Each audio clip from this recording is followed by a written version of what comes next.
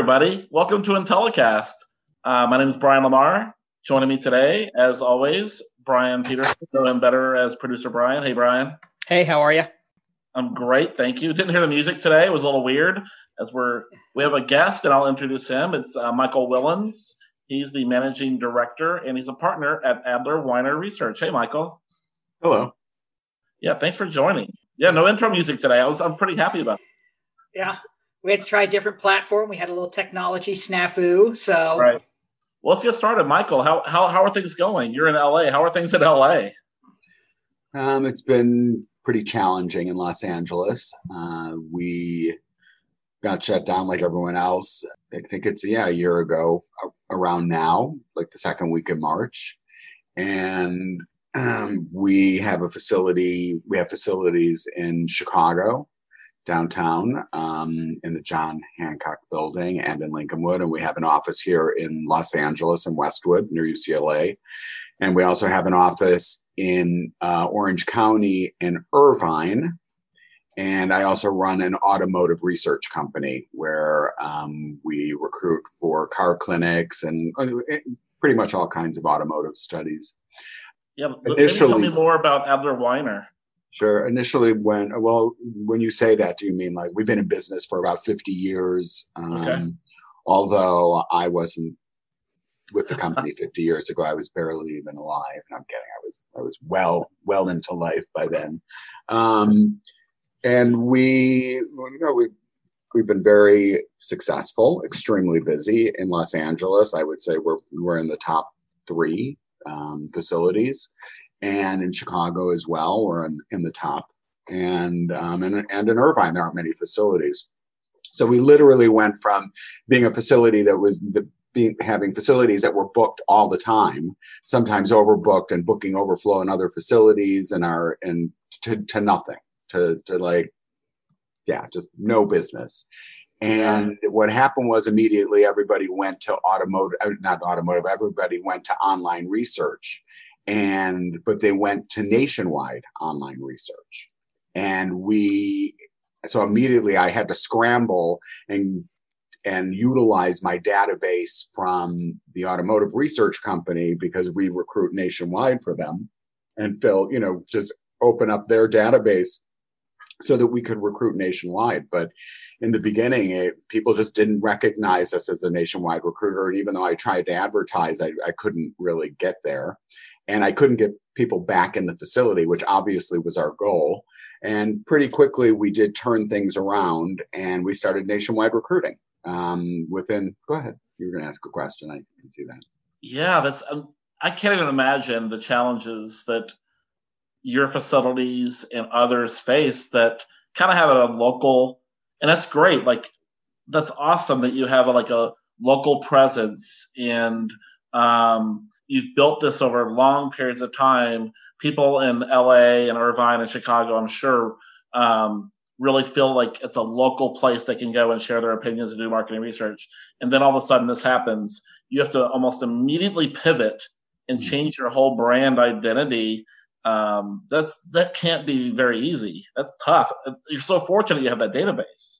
Right. We were fortunate. And we partnered with other people. We teamed up with other people, but right now, I mean, I have 40 jobs on my board. But the good news is in our Orange County facility, so obviously different geographical locations have had different attitudes about COVID-19.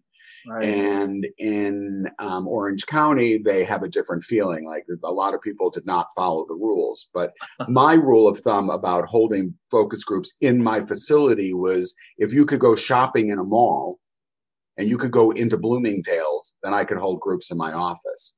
We reached out to the county to find out, are we allowed to do this? And they said, well, you don't really fall under any jurisdiction.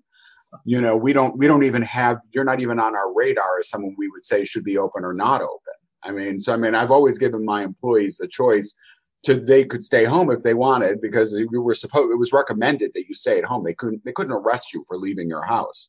So, I have never, from day one, I walked into this office every day and relocated myself to the front desk. And that was, in a 10,000 square foot office watching TV all day, hoping for the phone to ring.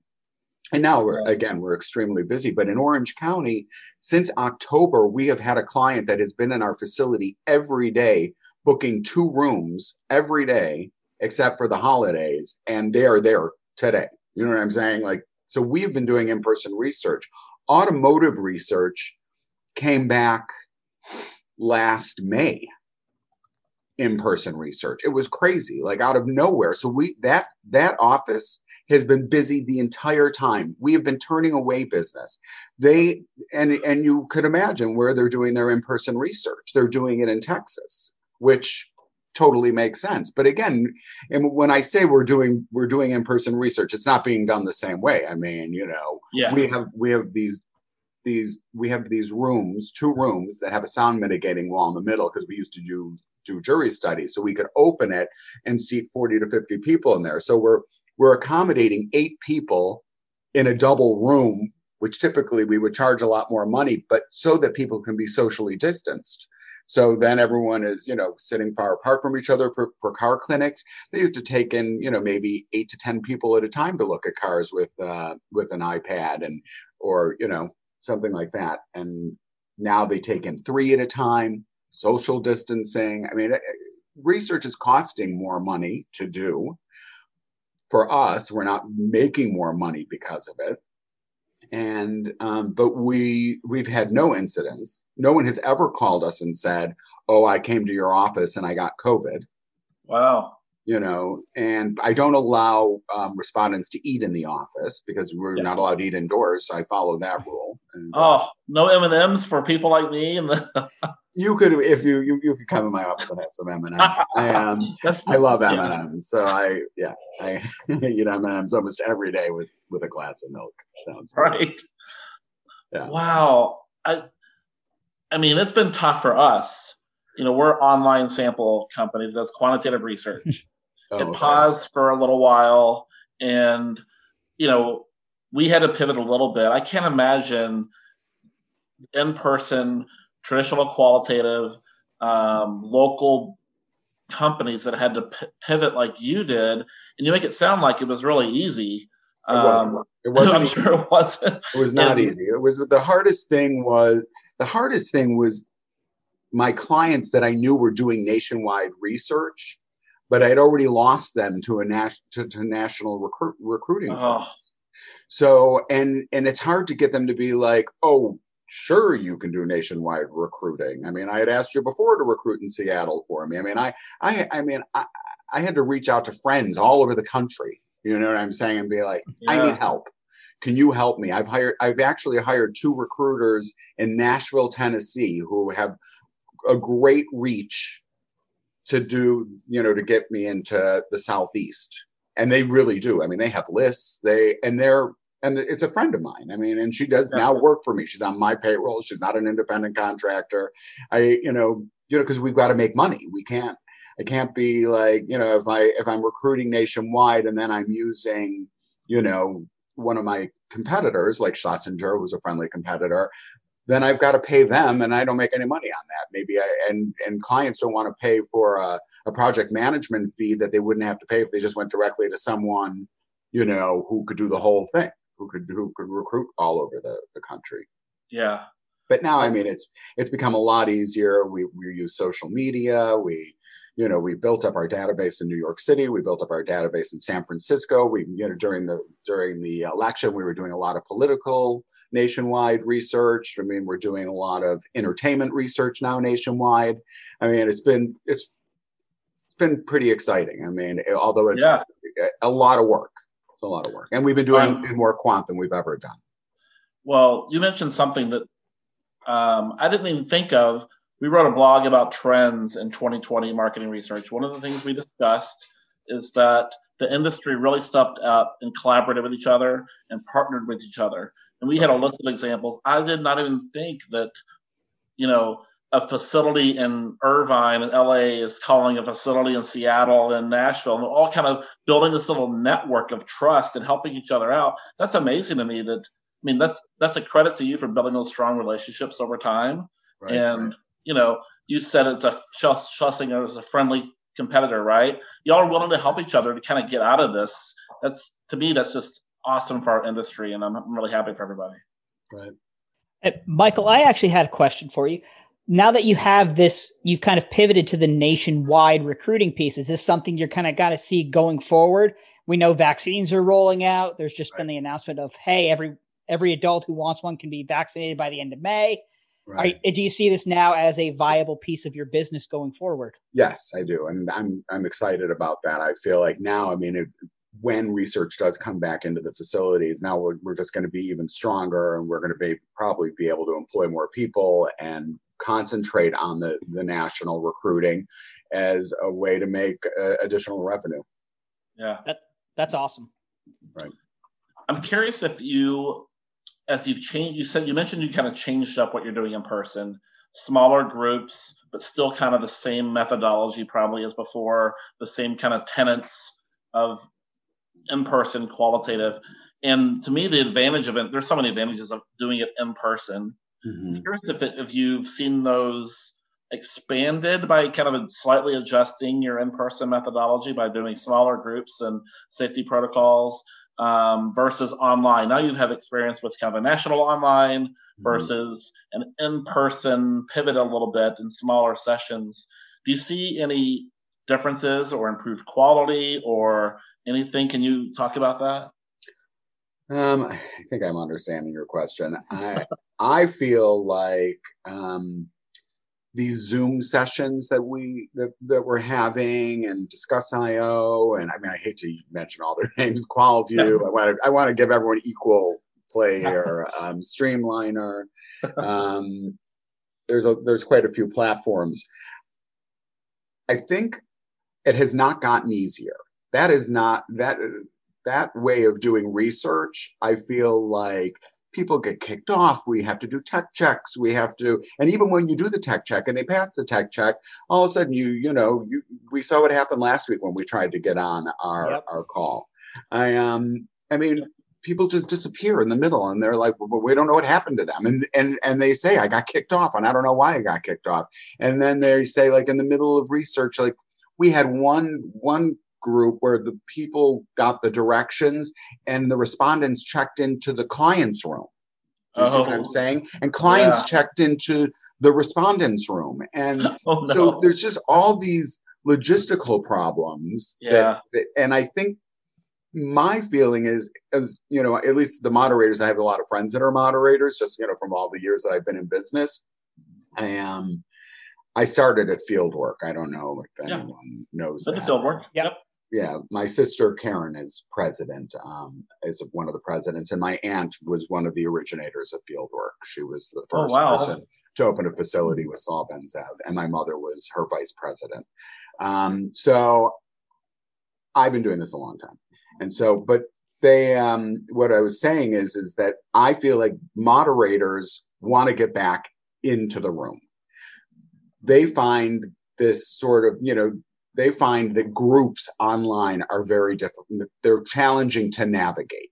They're getting the research done. They're getting the research they need. They have, a lot of times they're like, they were great groups. Everything was great. But from what I see, the way people feel more comfortable is in a room. But the challenge of being in a room is everyone's wearing masks. So you're sort of losing that being able to read someone by a facial expression. They do have clear masks that you can get, but they're, it's costly. Mm-hmm. So, I mean, I'm just hoping we get back in the office, I mean, just, in Orange County, it's shocking that we have research it's just shocking to me. It's shocking to me as well. I'm happy to hear it though. Yeah, and the clients are thrilled, just so you know. They're very happy. They have actually, done, written stuff for us to put online saying how comfortable they feel. I had a moderator here who did some research, an alcohol study, and she took a picture and she was very happy to be how safe she felt and how she felt, the way we handled everything, temperature checks when people walk in. And I did a jury study in my office, all 4 rooms booked. And it was crazy. We had big screen TVs in each room. There was only 6 respondents in a room. Doors were all open. The presenter was zoomed to each room so they could watch when, you know, they checked in outside, because I have a big yard behind my building. They had their breakfast outside. They had their lunch outside. I mean, it was a huge success. I was so nervous. I couldn't even, like, that whole day, I refused to come into the office. I said, I'm not going in the office. Yeah.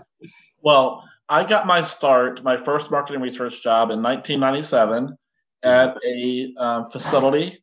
It was a call center, and we did some qualitative. And so I've done my share of focus groups, one-on-one interviews, IDIs, and all kinds of combinations of stuff. And to me, and this is nothing against the online qualitative, they've done an incredible job of using technology and leveraging it to make, you know, a lot of advantages, right?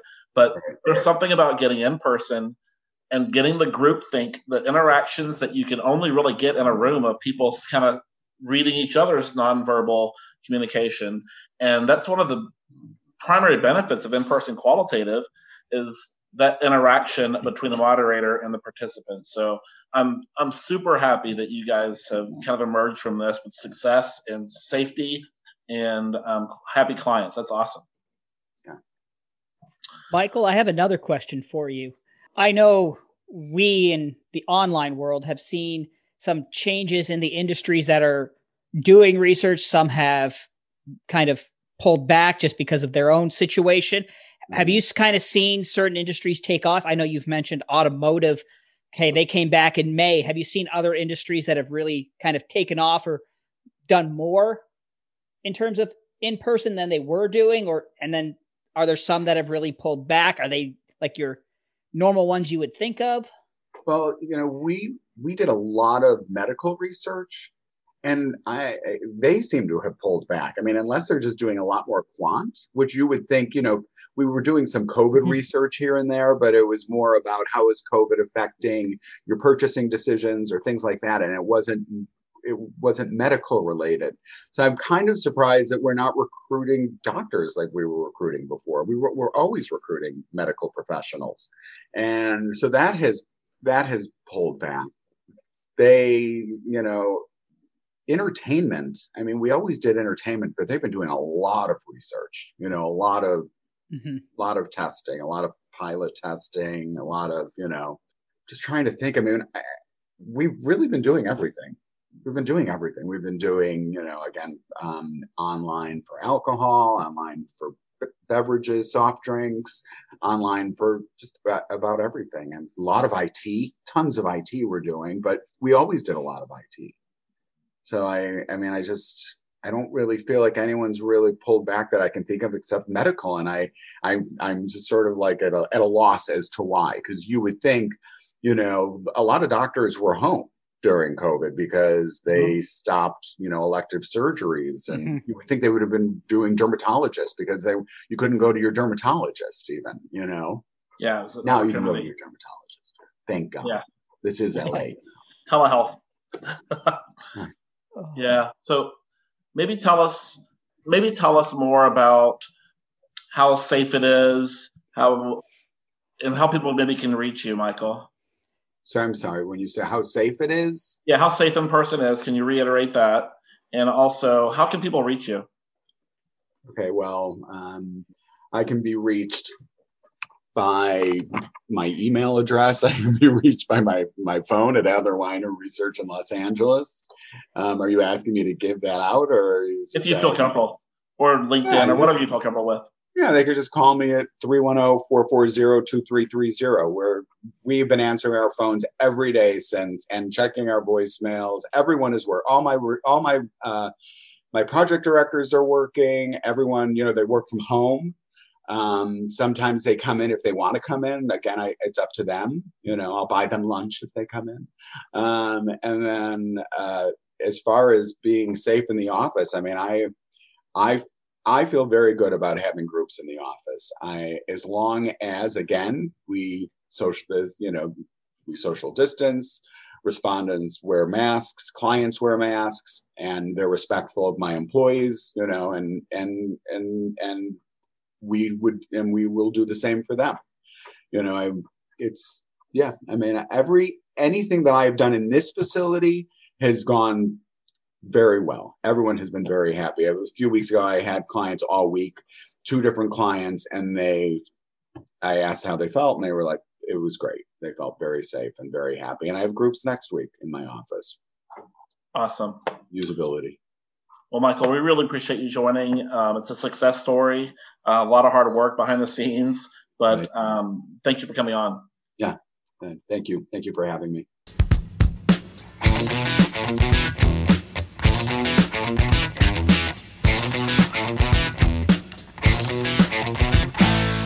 This podcast is a part of the C-Suite Radio Network. For more top business podcasts, visit c-suiteradio.com.